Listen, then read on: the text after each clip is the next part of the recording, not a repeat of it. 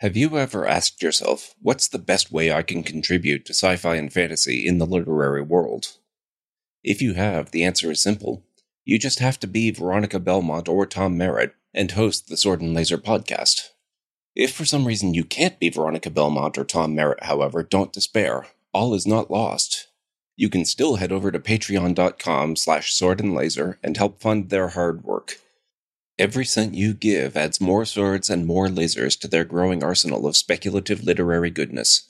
That's patreon.com/swordandlaser.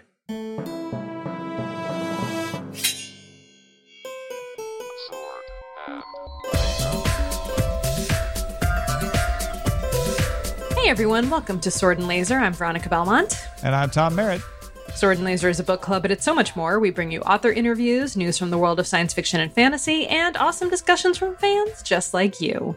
Just like you. Like a clone. Like genetically identical to you. I feel like we've made that joke a few times in the last... At least twice. 14 years or so. And I feel like I did a slightly different spin on it. We'll have to go back into... Drake will tell us. Drake? The Tungsten. Yeah, Drake. Tungsten. Yeah. The better Drake will tell us. The cooler Drake that listens to all of our back episodes. Totally. All right. Well, are you drinking anything? Oh, good. Okay, so we've got two people now in the live chat. We've got Tamahome and Mark. Good evening. Oh, very folks. Nice. Yeah, if you get into the live show, you get a bespoke episode. I know. We talk directly to you as though you were here in the room with us. This one goes out to Tamahome and Mark. Hope you're having a groovy night out there in sci-fi land. Yes, I was drinking rosé today, and I almost didn't. Why wouldn't you? We were meeting a friend for dinner, and the wife ordered rosé, and then the friend ordered Sauvignon Blanc, and I looked at the waiter and was about to order a cab, and I was like, no, it's kind of hot. I'll go with what the wife had and had a rosé. I don't remember what kind or anything, but it was a rosé. I had, so as you mentioned in the Discord, it was our, my husband and my anniversary last night. Right, because I married Ryan to you. To me. That is 9 correct. Years ago. Yeah. Good grammar. And we went out to dinner outdoors, and I love red wine usually, or rosé. I was in the mood for a red. So I was going to get a Zinfandel. Mm-hmm. And so we ordered all our food, and then I was like, oh, and I'll have a glass of the Zinfandel. And the waiter looked at me and was like, yeah, you're getting a lot of fish. I really think you should get a white. And I was like, oh, okay. And he's like, or if you wanted a red, maybe one of these or one of this or that. And like, I know. And I even said to Ryan, like, well, we are getting a lot of fish, so I should get, typically you would want something lighter to drink, but I'm just really in the mood for a red. But then I was so like thrown off and kind of embarrassed. And I felt like such a plebe, whatever, that I couldn't like recover in time. So I was like, oh, I'll have Sauvignon Blanc, please. See, and if I had been you, I probably would have ended up doing the same thing. I probably would have panicked and been like, I don't know. I have to prepare most of my public interactions ahead of time. I'm not prepared for this. I'm not prepared for pushback on my order. What I would have liked to believe you would have done is to say like, that's great that you think that. I'd like a Zin. To his credit, he brought me out a taste of the Zinfandel afterwards. Oh, that's nice. Okay. And it was very full-bodied. It was a very intense, and I would have enjoyed it too. I know that they're right as far as like, if you want the perfect pairing, like take a bite of fish, take a swallow of wine, they're absolutely right. But sometimes you just want to be wrong. Yeah, you know, and have two different drink tastes. What you're going to drink. Yeah. Yeah. It's like, I know they don't go together.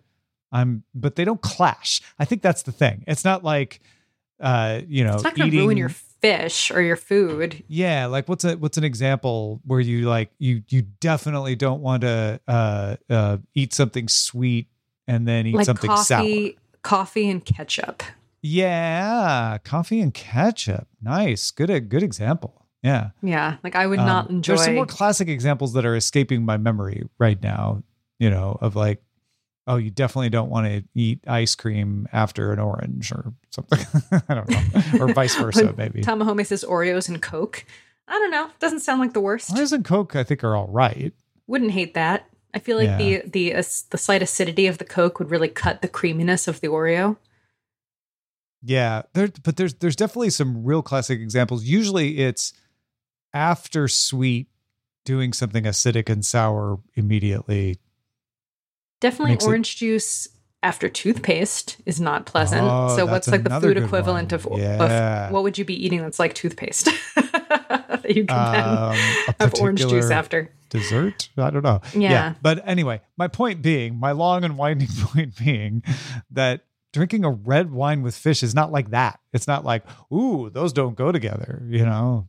It's just like, they're not some people, perfectly they don't. complementary. Yeah.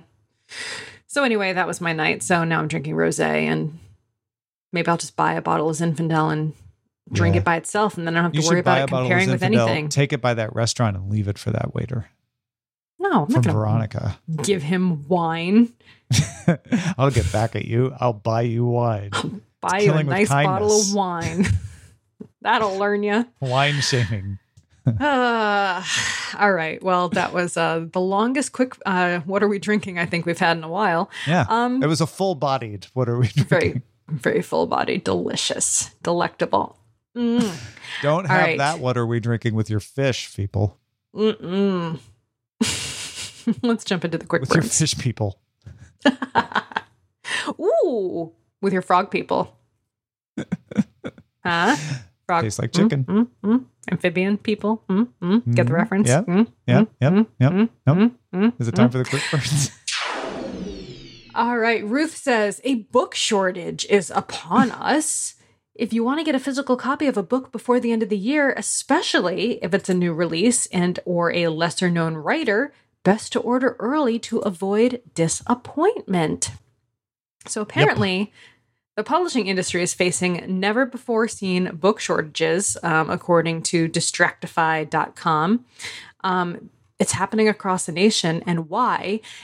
Labor shortages and shipping delays have definitely made the process worse, or the situation worse. That makes sense, but what about, like, is there something happening with is it the shipping time around the, like, production line? Like the stuff that make books possible? It's not the actual books. This goes so far beyond publishing. Like, is it trees? Every blog you read is going to localize this to the industry it covers.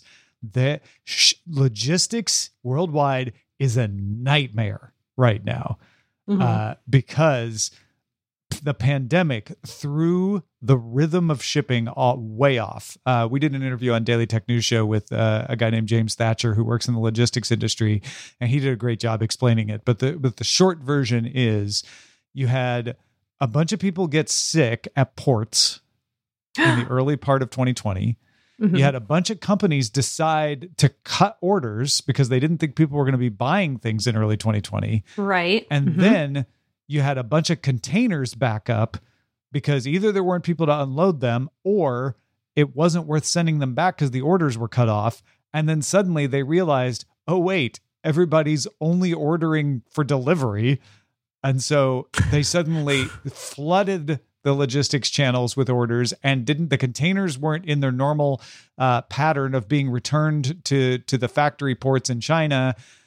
Then you had this weird, like, and the best example is the chip shortage for cars, where they like cut all their orders for chips for cars. Those chips those factories started to being used for laptops because everybody needed to work from home. And then suddenly everybody was buying cars faster than everyone expected. Right. And they couldn't get capacity to make the chips. So now it's estimated they made 7.7 million fewer cars this year than they would have normally because of that. And that has expanded. It's not just about cars. It's not just about chips. Everything is a mess because there's labor shortages everywhere.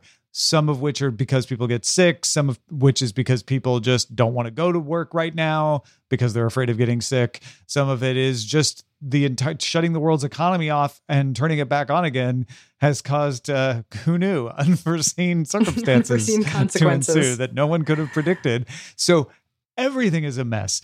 The word is, if you want to buy something and have it here by the holidays in December, you want to buy it now. Because it's So just going to interesting. get worse. And as everybody starts to realize this, suddenly everybody's going to start buying everything, and that's going to make it worse faster. Yeah, it's I really felt it last year. Even with Amazon shipping. But then I feel like it kind of got better for a while. Like I didn't notice it as much, or maybe I wasn't buying like big ticket items. It felt like it kind of evened out. But now there's another, like, it's like a traffic jam where Last year you had a lot more people buying things online for their holidays, but you didn't have quite the factory mess yet. I see. And so they're saying this year is going to be much worse on the supply chain part of it. Whereas last year was they had inventory, things were built up, so it was more on the logistics side, just getting flooded. Now you've got the entire system messed up, and that seems to be the difference. Got it. Anyway, that affects publishing, which affects books. So Ruth's not wrong. This story is not wrong. It's like this is just one aspect of that entire thing. All right. Well, good to know. I don't typically buy a lot of Dead Tree editions, but I guess there's just not going to be that many dead trees to go around this year anyway. Yeah. So it is what it is. But if you go to bookshop.org, you can get some ebooks, you can get audiobooks, and that may be a way around it. Very cool. All right. Trike pointed out a BuzzFeed News article about 26 science fiction and fantasy books to read this fall. These are always great.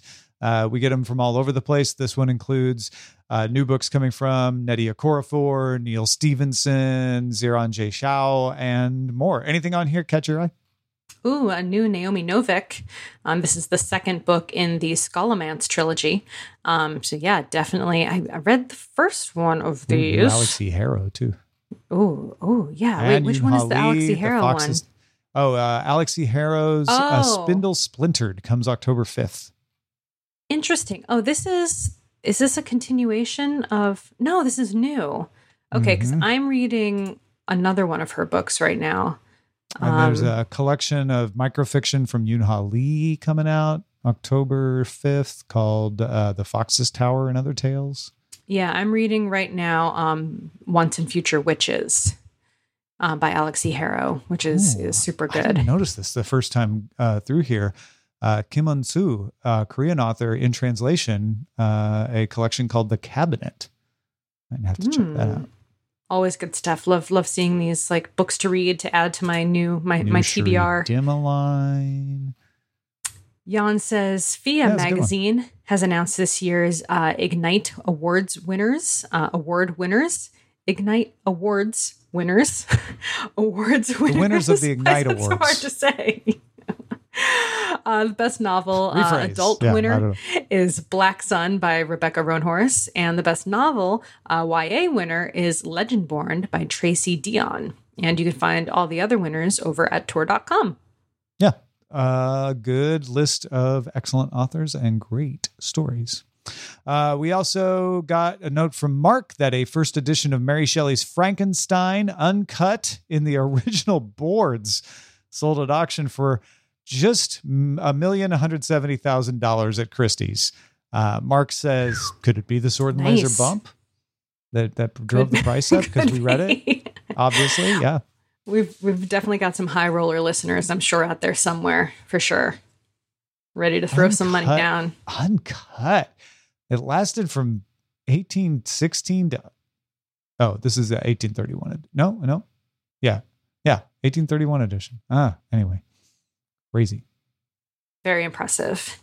All right. And Turp Kristen says DragonCon 2021 is over, which means that the winners have been announced for their annual awards. Tom, first of all, were you so sad to not be at DragonCon this year? How did you feel about missing DragonCon? I feel like I've missed the last 3 in a row, so I'm a little bit behind. We haven't been to DragonCon in years. Has it been more than 3 years? Oh, yeah. Like how many years? I think the numbers might have been in single digits last time. No, we've gone to the teens. We went into the mid-teens. Oh, yeah. Not single digits as in, okay, you weren't saying like double digits, like it hasn't been like 10 years since we've been. Yeah, it was the mid-teens when we stopped going, though. I think the last one I went to was when Justin and Ashley got married, or it was the one where I got the water dumped on me. Yeah, The ice we didn't bucket go challenge. for a couple of When was years, the ice bucket challenge? and then I went back for a day. Like I flew in, Yeah, that's right. and did a surprise appearance on Night Attack. Like that was like 2017, I think. Even Okay, so it's been a minute. Okay, never mind. I take all of that back. But DragonCon did happen in person this year. And so, of course, the winners for the Dragon Awards have been announced. Best Science Fiction Novel went to Project Hail Mary by Andy Weir. Best Fantasy Novel went to Battleground by Jim Butcher. Best Young Adult Middle Grade Novel went to A Wizard's Guide to Defensive Baking by T. Kingfisher. And there's a number of other ones. Alternate history novel went to Charles Gannon, Eric Flint. And Best Media Tie-In went to Firefly Generations by Tim LeBon. So yeah, tons of great stuff there. Check it out if you need to add even more books to your TBR. But yeah, I missed it. Felicia went in person, I believe. So there were definitely folks there. We once hosted the Parsec Awards at DragonCon. I have actually hosted the Parsec Awards twice. Oh, how nice for you. Because I did it with Scott Sigler one year and 1 year with you. Yeah. I'm not going to say who I thought my favorite co-host was, but I've been asked back twice. I presented with one of the Doctor Who's. Or like a real Doctor Who. Yeah. Yeah. Yeah. Was it? So there you go. That's pretty cool. Sylvester McCoy and I. I'm not saying who I preferred to present with, but that's allowed. You're allowed to say that. You're allowed to have that choice. It's fine. I don't blame you. And then this is definitely an example of the sword and laser bump. Seth pointed out that Piranesi won the 2021 Women's Prize for Fiction. Obviously, Susanna Clark deserves this, but it didn't hurt that we read it, right? Yeah. I mean, I'm not going to say we didn't make that happen. Anyhow, thank you so much to everyone for submitting quick burns. If you want to help contribute news to the show, you can either post a quick burns over on goodreads.com/swordandlaser or post them over on our Goodreads channel on Discord. All right, folks, now it is time for Bear Your Sword, which is our feedback from the audience. And our first message comes from Raging Evil, good old Jerry Perez, who says, "Oh, dang, about Victories Greater Than Death becoming a series, an adaptation from Amazon Studios, and produced no less by Michael B. Jordan." I could not be happier that Charlie Jane Anders is killing it. Involved in the writer's room and getting a writer's credit on Why the Last Man, writing a series of award-winning books, and now getting Michael B. Jordan's production company to adapt one of her own works. That's amazing. Yeah, so good. That is. And bravo. Well deserved. I feel like, so I saw her walking down the street like a few weeks ago. God, it was a while back. It was like a few months ago. And I hadn't seen her in a long time. We used to run into each other all the time at Borderlands. And it was one of those moments where like we all had masks on and she's got bright pink hair. And so like totally recognizable from a distance. And I just felt like I looked real, I was like all like postpartum frumpy and like with my mask on, like waddling down the street. And I was like, and she was on the phone and I was like, "Oh, hey, it's Veronica." And she kind of gave me a look like, "I know who you are." and also I'm very busy and I can't talk to you right now. So in my mind, I built up this fiction after I heard this news that like she was on that phone call, like finding out about the Michael adaptation. B. Jordan himself. Yeah, with Michael B. Jordan. That's great. And like didn't have time to like talk to me, but it was cool. Sorry, Michael B. Jordan's on the phone. Can't Michael talk. B. Jordan's on the line, can't talk. But yeah, I was super happy. I think this news broke like right after our last episode or something. So we missed it. But yeah, when I saw that, I was like, yes, that's so rad. Congratulations. Very excited. And then Tamahome tweeted the new hit music video about the Murderbot that is sweeping the nation called "I'm Not Your Hero," the Murderbot Diaries animatic, set to to not the tune of, but the actual song by Tegan and Sarah, I'm Not Your Hero. Yeah, it's a super good song. And, one thing that threw me, and I forgot to ever mention this or talk about this when we read some of the, we read one of the books, or you read one of the books officially read for the Network show. Effect with Rob Dunwood. Yeah, it was the. And I have read the whole series. Was that the last book before you came back? I think it was, yeah. And I had already read it. I always saw Murderbot in my mind as being femme presenting. I realized that Murderbot is never gendered in the books, yep. Which I didn't catch on to until like the fourth book or something, and realized in my mind that I had been mentally picturing Murderbot as femme presenting. And then I saw this music video, and it just reminded me all over again, because Murderbot in the music video is very masculine appearing. And so it was just so funny, like how we like put things on our own imaginations in certain ways. And I thought that was kind of funny. There's probably a little bit of projecting yourself into any character, you're probably right. If you're not told otherwise. Also, Martha Wells being the author, if you're reading it, you're probably assuming like, it's Martha Wells writing. So if I'm not told otherwise, maybe it's a female character. But the audiobook is voiced by a male.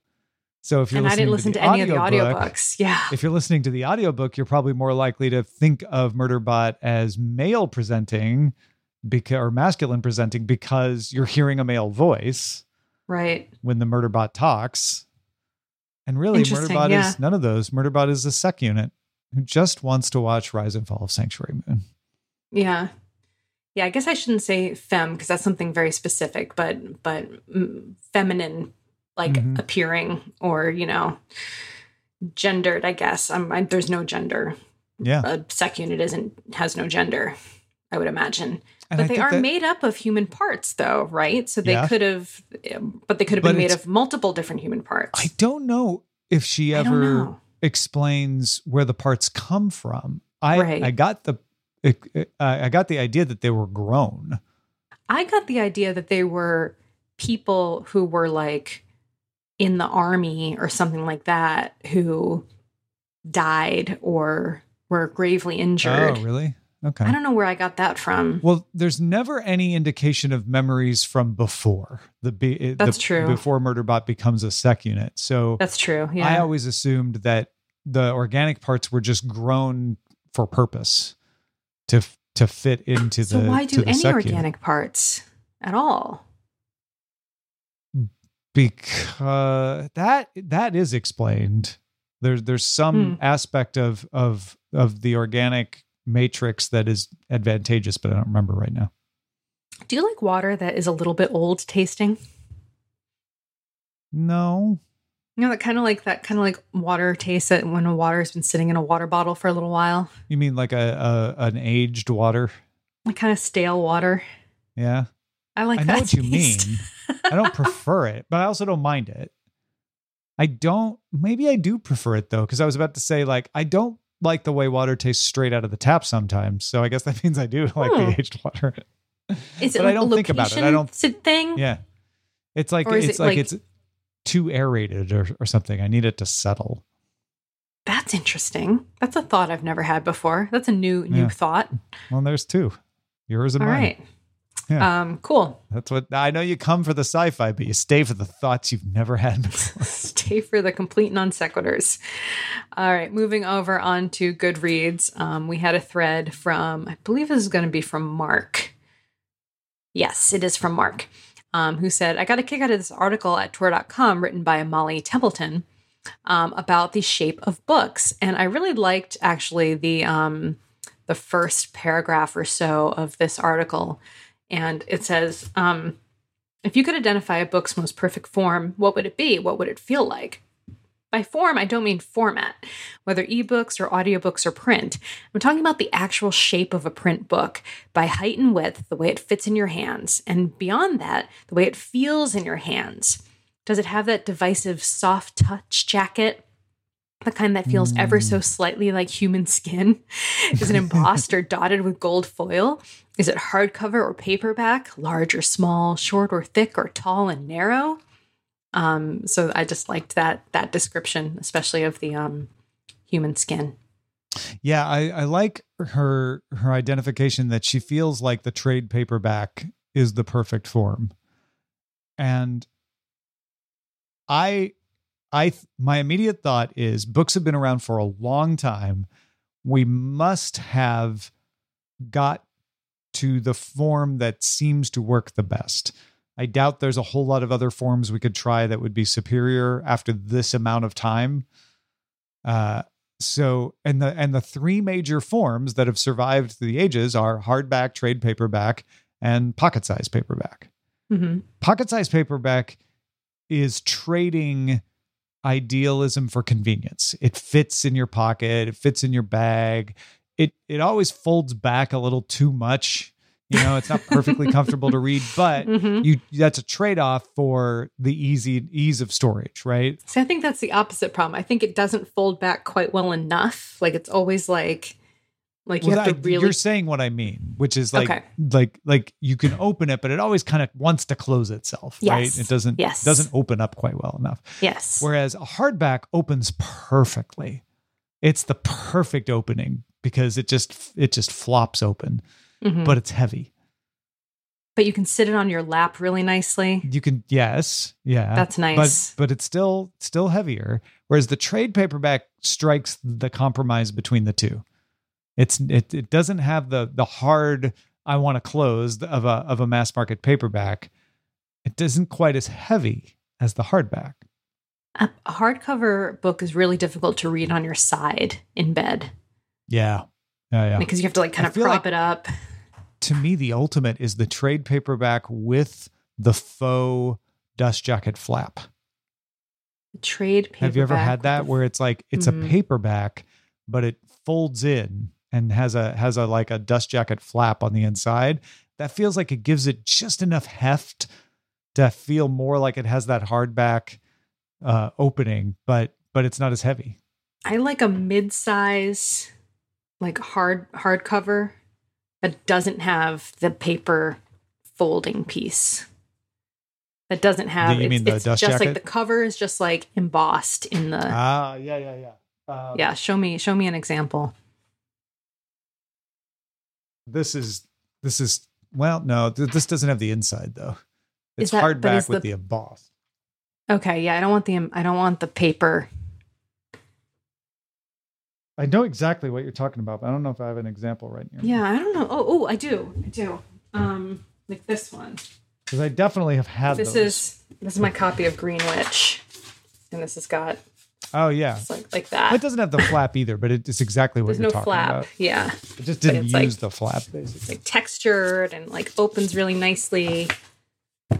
Yeah. My calendar fell off the wall. I'm sorry.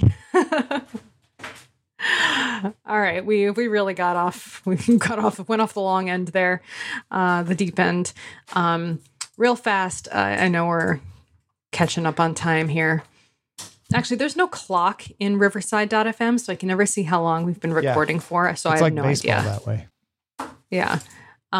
So other worlds that you love and or hate. This is from Trike. This is a long post, but I thought it was interesting because he mentioned that I mentioned offhand that I don't like fantasy worlds that have too many parallels to our own. I don't know if I said I don't like them. I said I just prefer things that are a little more out there. Just take the thing out of the freezer. Just take the thing. Just make the noise. Take the thing. You good? What's going on your end? Ryan's getting an ice pack for his ankle, and we have like 50,000 ice packs in the freezer, and they're very noisy. He's sorry. It's okay. I just wanted you to be able to be done and get what you need. What was I saying? Oh, so fantasy worlds. So it didn't tick off. I found my tack for my calendar. It's hung. Oh, good. So you didn't step on it later. That's important. Mm-hmm. And Ray doesn't eat it. That's also important. So Trike says, spinning off Veronica's comment in the latest podcast, episode 417, so this is a little bit older for you readers from the future, about how she doesn't like fantasy worlds, which have too many parallels with our own, causing her to constantly compare the two, which was kind of a surprise to me, Trike, honestly, because that's not a thing that tweaks my annoyometer. It made me wonder what other tropes we like or dislike. So he presumed that I specifically meant secondary world fantasy rather than our world plus magic. So like Dresden Files and Sookie Stackhouse are just our world with fantasy elements. Actually those don't bother me. That's not really what I'm talking about. I think it's more like this second scenario that he's talking about, which is like I mentioned in the podcast, like Jade City, where things are kind of like a mashup of our existing world. So basically, I'm just repeating exactly what I said in the podcast. Where is he going with this? Okay. So he says, I focus on fantasy here because it was Veronica who mentioned it, but of course science fiction does this too. Dune is the Middle East and Lawrence of Arabia. Let's see. I can't pronounce all these places that he's mentioning. These are other books, and these are fake places whose names I don't know how to pronounce. But anyway, Guy Gavriel Kay, according to Chris, does this extremely well. Yeah, that didn't really bother me, the Guy Gavriel Kay bits. Maybe I don't hate it. Maybe I just noticed it too much you never in said Jade City. You hated it. You said it distracted you when you were trying to, when it felt like there was a comparison and you got distracted trying to figure out what those parallels were. Mm-hmm. Mm-hmm. And I think that's I think fair. you're right. Yeah. I think you're right. I like Jenny's response at the end of this thread. It made her think of a different phenomenon in that she says, I sometimes erroneously assume a fantasy or science fiction world is in our world. The most egregious error on my part was when I read the 5th season. The science was so confusing because I didn't see how our planet could work that way. But it wasn't our planet. It was a periphery moon. Since that time, I've heard several podcasts and read several reviews where people talk about it being a warning about our future Earth, and that was not her intent. Got it. Yeah, that makes sense. That has definitely happened to me occasionally with other books, expecting it to be our world and then finding out it was not. But speaking of things of our world in potential future scenarios, we will be wrapping up Terra Nullius by Claire G. Coleman. But first, let's talk about what next month's pick is going to be.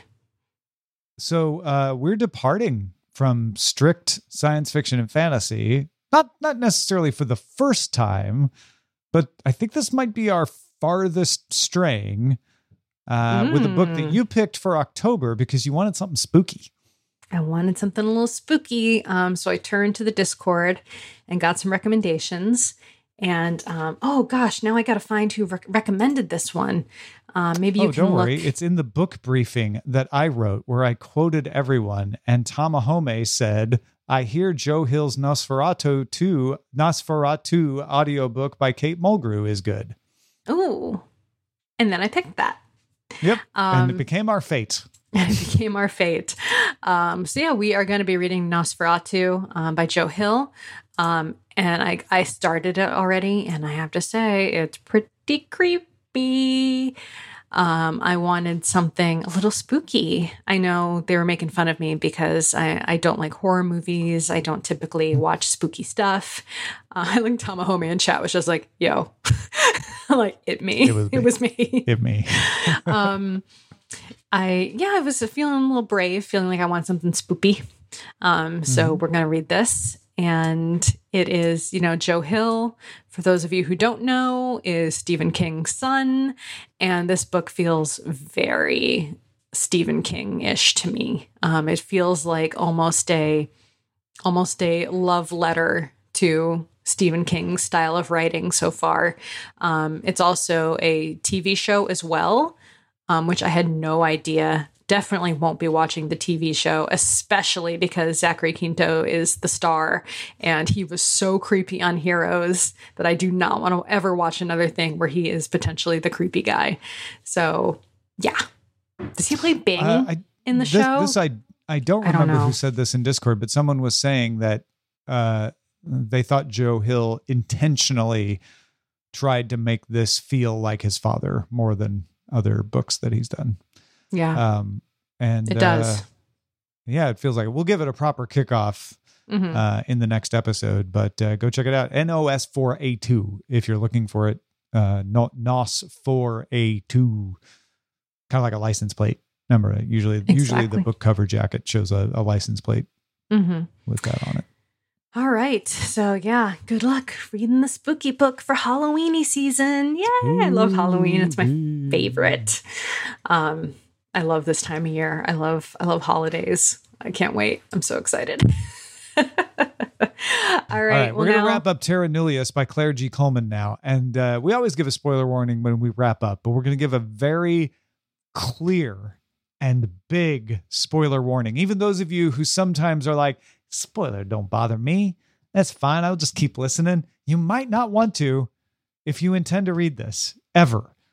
Because as much as I am someone who doesn't, and we'll talk about this a little more in a second, as much as I'm someone who's not that spoiler averse and could still very much enjoy books when I'm spoiled on certain things, I feel like this is one of those exceptions.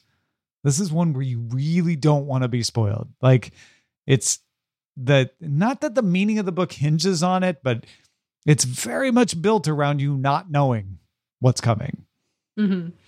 So, well, with that said, we've given you plenty of warning. Yeah.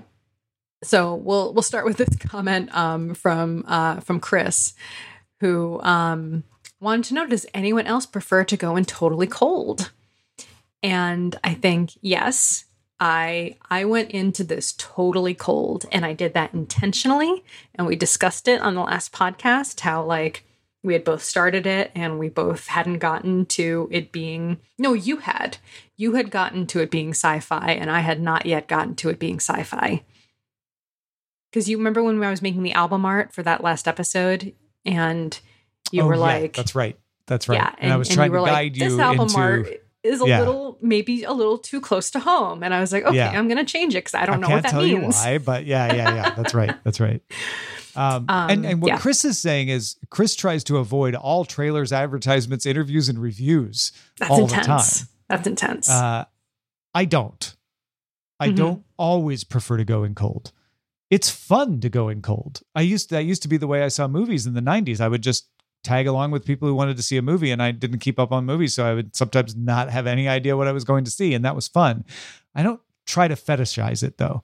I don't feel like, oh, if I know anything about it, now I can't enjoy it. On the other hand, Terra Nullius, I think you should go in totally cold. Yeah, I think you should go in totally cold. So for me, it doesn't normally bother me. So I'm watching Lucifer right now on Netflix, and I'm loving it. And I'm like on the 3rd season. And I made the mistake of just like looking up one of the actors in the show and got like spoiled on future stuff that's going to happen. And that was annoying just because like I wasn't looking to get spoiled. I just wanted like some information.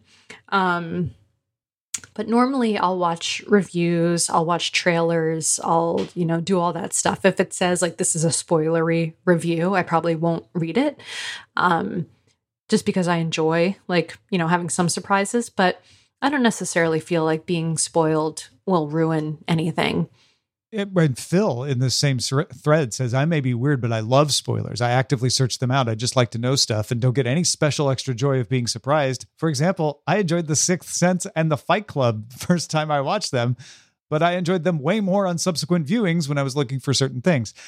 I think we tend to fetishize surprise and feel like, well, if I'm not surprised, that's all this work had to offer me. Yeah. And I love what Phil says, whereas like rereading or rewatching, you've been spoiled, and people often reread or rewatch things because you get something out of it. And yes, you can argue like, yeah, but that's different than being spoiled the first time through, to which I would say, sure, but being surprised isn't the only value in a story. There's plenty of other value you can get out of a story. And so while it may be annoying to get spoiled, that's not the same as being ruined.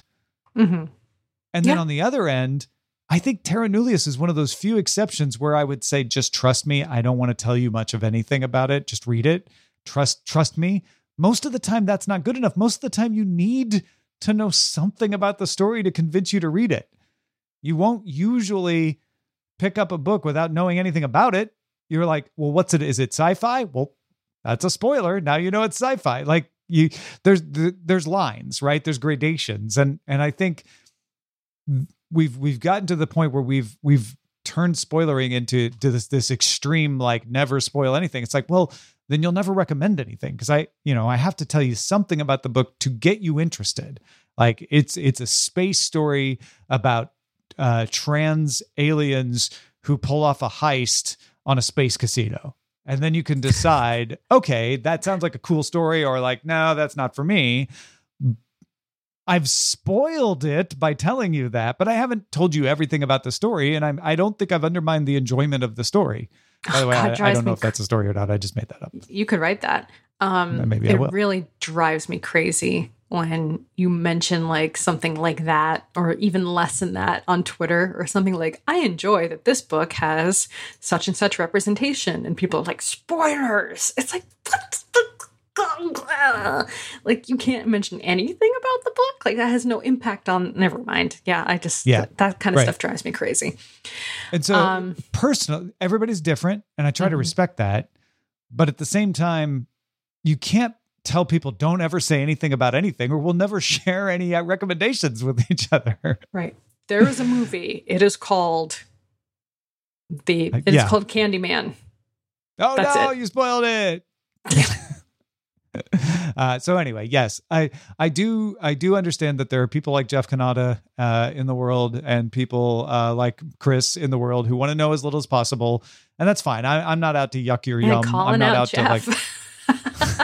Well, Jeff's very public about that. That's why he's who I always think about. And I'm not going to try to actively undermine that. I get it. But I also think sometimes, the spoiler police, can be a little too harsh. Yeah, agreed. But yeah, let's talk about the book. I am totally okay with, I definitely won't be impacted at all by us talking about any spoilers in this book that I definitely finished. Okay, we are definitely in spoilering country. You know who's who in the book now, right? Yes.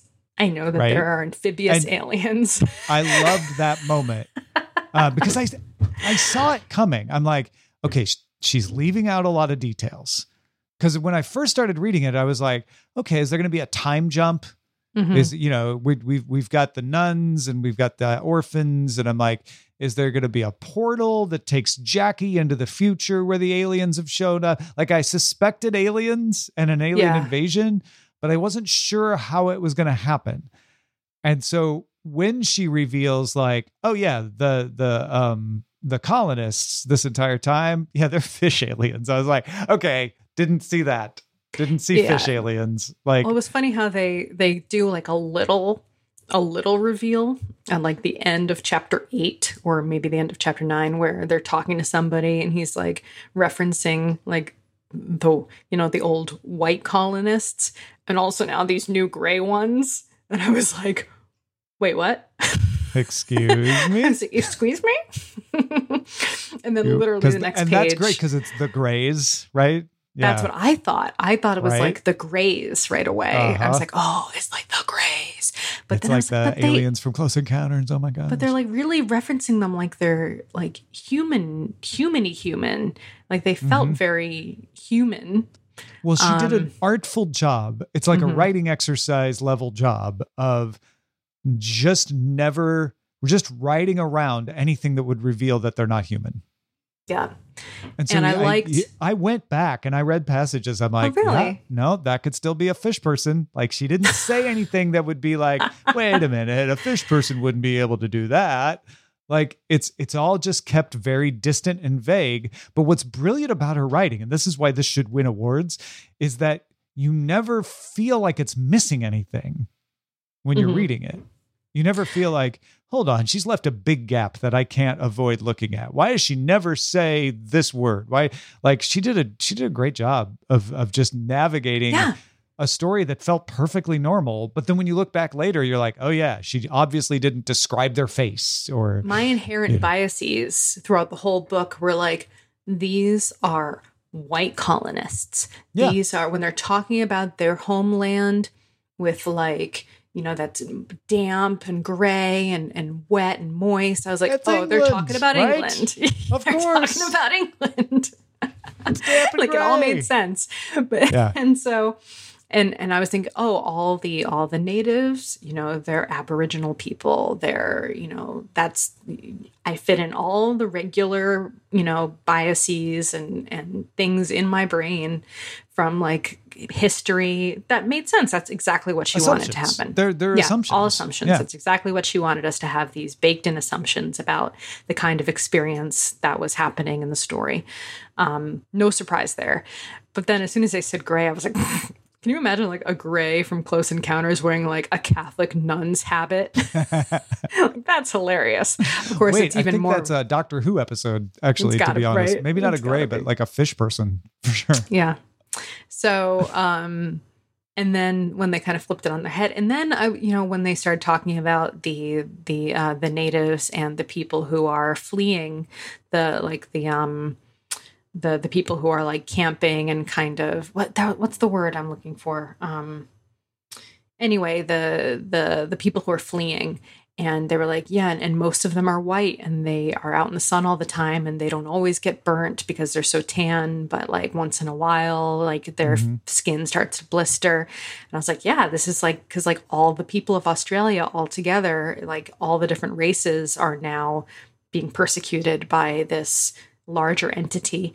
And I have to say, it did feel a little on the nose. Like it felt like there was part of it that felt a little bit too like, okay, like I get it. Like, we're like, this is like shining, like holding up a mirror to the face of like, the oppression that we confront and deal with in modern society. I don't know if that changes because I haven't finished the book yet. I don't know what the ending of the book is. It's I'm only pretty on far. the nose. I'm not done. I feel like it's only on the nose because there's a nose. Yeah. I feel like what she did really well is to say is to put you in the position, however you're reading it. If you're an indigenous reader, you're going to identify with Jackie, and if you are a white reader, you're going to identify with the settlers, like just naturally the way you're reading it, and then suddenly going, but you all. Everyone reading this, unless there's a fish alien reading Clergy Coleman, but everyone that we know exists that's reading this is a native. Everybody. But what I'm saying is that if you're like a decent person, like you shouldn't be having like an aha moment from this. Like this shouldn't be like, oh, now you're having like a realization of what it feels like to be oppressed. Like, I don't know if I agree with that, because you can be decent and still be thinking, oh, that's an experience I haven't had. Right. And this is an experience that I could have had. And you could be perfectly decent and be reading a story about Australian colonization. You would have empathy if you're a decent person, but you wouldn't assume that you would have that experience. And what she did when she revealed it was aliens is you're like, oh, the person I was empathizing with actually could be me. And that's different. That is substantively different to me. Yeah. I guess it didn't make me feel that way, and I don't know why. I think maybe, I don't know why. Yeah. That's interesting. I get that perspective for sure. Because I also get what you're saying, which is like, if you're a decent person, you shouldn't be like, oh crap, I guess it's not okay to hate the natives, right? Like I totally get that. Yeah, it's not that should not be your but revelation. I guess that's part of it. I want to apologize to Tassie Dave because I accidentally used his turn of phrase when I said holding up a mirror, because I had read his passage earlier on this thread. Credit so I want to give Tassie credit Dave, where credit is due. He was like, the flip isn't that it's just aliens. The flip is that it's us that are oppressed, invaded peoples. It's holding a mirror to us in society to think about what our ancestors did and what we can do to help rectify the continuing problems. I think one of the things that I loved about it too is that what it says is there really isn't a difference between you other than your lived experience and your culture. You are all humans. And if you were all put in the same lived experience and culture, you would act fairly similarly and have similar reactions. And I think that's a tough argument to make without straying into, but you're minimizing or doing this if you're just trying to make it. But what she did is like, yeah, but if aliens came and enslaved us all, we'd all have fairly similar lived experiences, and the aliens would not see us as any different. You know, I have to say there was one kind of moment that I had that I think will stick with me. And that's when they're talking about how the colonizers, the settlers rather, say that, you know, don't see humans as being, they see them as animals. You know, they see them as basically like barely a step above livestock. Right. And I was like, that's crazy. Like they had technology, like we had technology, we had like, you know, like buildings and tools and weapons and all this stuff. And then I was like, but man, that's exactly what happened to every native society, every place that was conquered, you know, slaves in the United States, slaves around the world. Every invaded society was minimized and any and made to be animals, society you know, that was significantly conquered was conquered because it was at a technological disadvantage, not because the people were in any way worse off, but they had technology. They just didn't quite hadn't got to the same technology. In fact, I kept thinking while I was reading this, is like, we're going to think Australia, obviously. We're also going to think about America. Yeah. We're going to think about New Zealand. We're going to think about places like that. But this happened to Britain. Yeah, right. Yeah. Right? The Celts. With the The Celts the were driven away, not by the Romans, by the Anglo-Saxons. The Romans came in and included Britain in the empire. Tom, you know where I learned about this actually? Where? This fantastic book called Project Vera that I just read recently, where they talk about how, like, you know, societies that are peaceful don't need to build up their technology as much because, you know, I don't know. I mean, you'd probably be better at explaining it. I know that you were societies interested in that that are subject peaceful matter. may not be driven to build up their technology because they don't need to compete. Right, because they don't need to compete. But then once you introduce, Rome included Britain, but the Anglo-Saxons murdered them and drove them out to where there were no Celts in England. And the Celts, in that case, held out in the mountains in Wales, north of the Wall in Scotland. But that culture changed. That culture stopped being British, stopped being Celtic, and started being English. And the English were dismissive of Celts. And Celts were lower in society. And then the Normans came in and did the same thing. And they're like, Angles and Saxons, barely animals. Like, all right, fine. Yeah. You know, we'll let them work the land. And so I'm not trying to equate or excuse when I say that. I'm saying, like, this is human history. And it happens frequently in many places around the world in varying levels. And so it's quite likely that if an alien race came in and its technology was significantly advanced, that the same thing would happen again to us, to all of us. Great. Well, I haven't finished. Is there anything more that you want to discuss about the ending? I don't know what happens. Not really, honestly. I mean, the ending is kind of a fantastic last stand kind of shootout at the OK Corral kind of ending. You get a lot more about, you know, the alien that turns against his own people because Johnny Starr.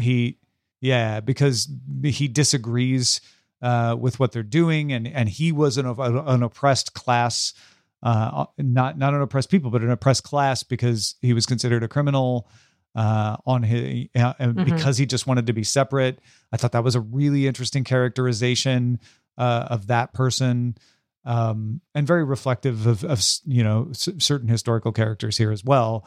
But I just really, really love this idea that we really, you know, we really if we respect each other for our differences, like, oh, you've had a different experience than me, and so I shouldn't assume that what I've experienced is exactly the same as you, but fundamentally we're both human, that we get along a lot better than if we say, you are so different from me, therefore you are worse, better, et cetera. And I feel like that's a great lesson that is not the first book to teach it, but well taught.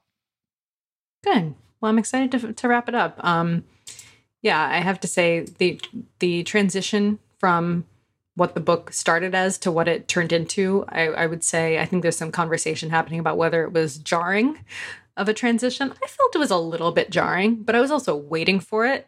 I was expecting it to come. I was excited for it. I was excited forward to that I had guessed close, but not exactly right. I tried not to guess anything, so I was like pretty unprepared. I was definitely trying to guess. I was like, okay, it's got to be aliens, but are the settlers working for the aliens? Are we going to have a time jump? Or they I kept changing my guess. And when it finally came, also, I think she did a great job of describing the alien world once we get to it. And, the fact that it was entirely water based, not road based and all of that. I thought that was I actually want to find out more about that alien world and what happens there too. I want to know if the nun gets it in the end or not, because I hate her. She gets it in the end. See, that's a spoiler. No, that's not a spoiler. I'm just totally happy with. I'm just saying, I hope she does as well. Oh, okay. Well, I hope she does. All right. Well, I think that wraps up our episode. Thank you so much to everybody for listening. Our show is currently entirely funded by you, our patrons. Thank you so much if you help back our show. If you want to learn more, you can head over to patreon.com/swordandlaser. You can also support the show by buying books through our links. You can find links to the books we talk about and some of our favorites, including links to bookshop.org now at swordandlaser.com/picks. Send us an email, feedback@swordandlaser.com. You can also send us a message on Instagram or Twitter @swordandlaser. And all of our discussions happen over on goodreads.com/swordandlaser. We will see you next time. Goodbye. Time for Spoopy October. Woo! Ooh.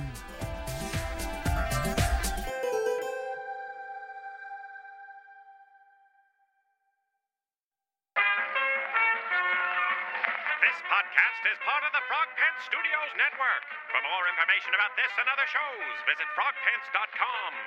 Audio program so good, it's like you're there.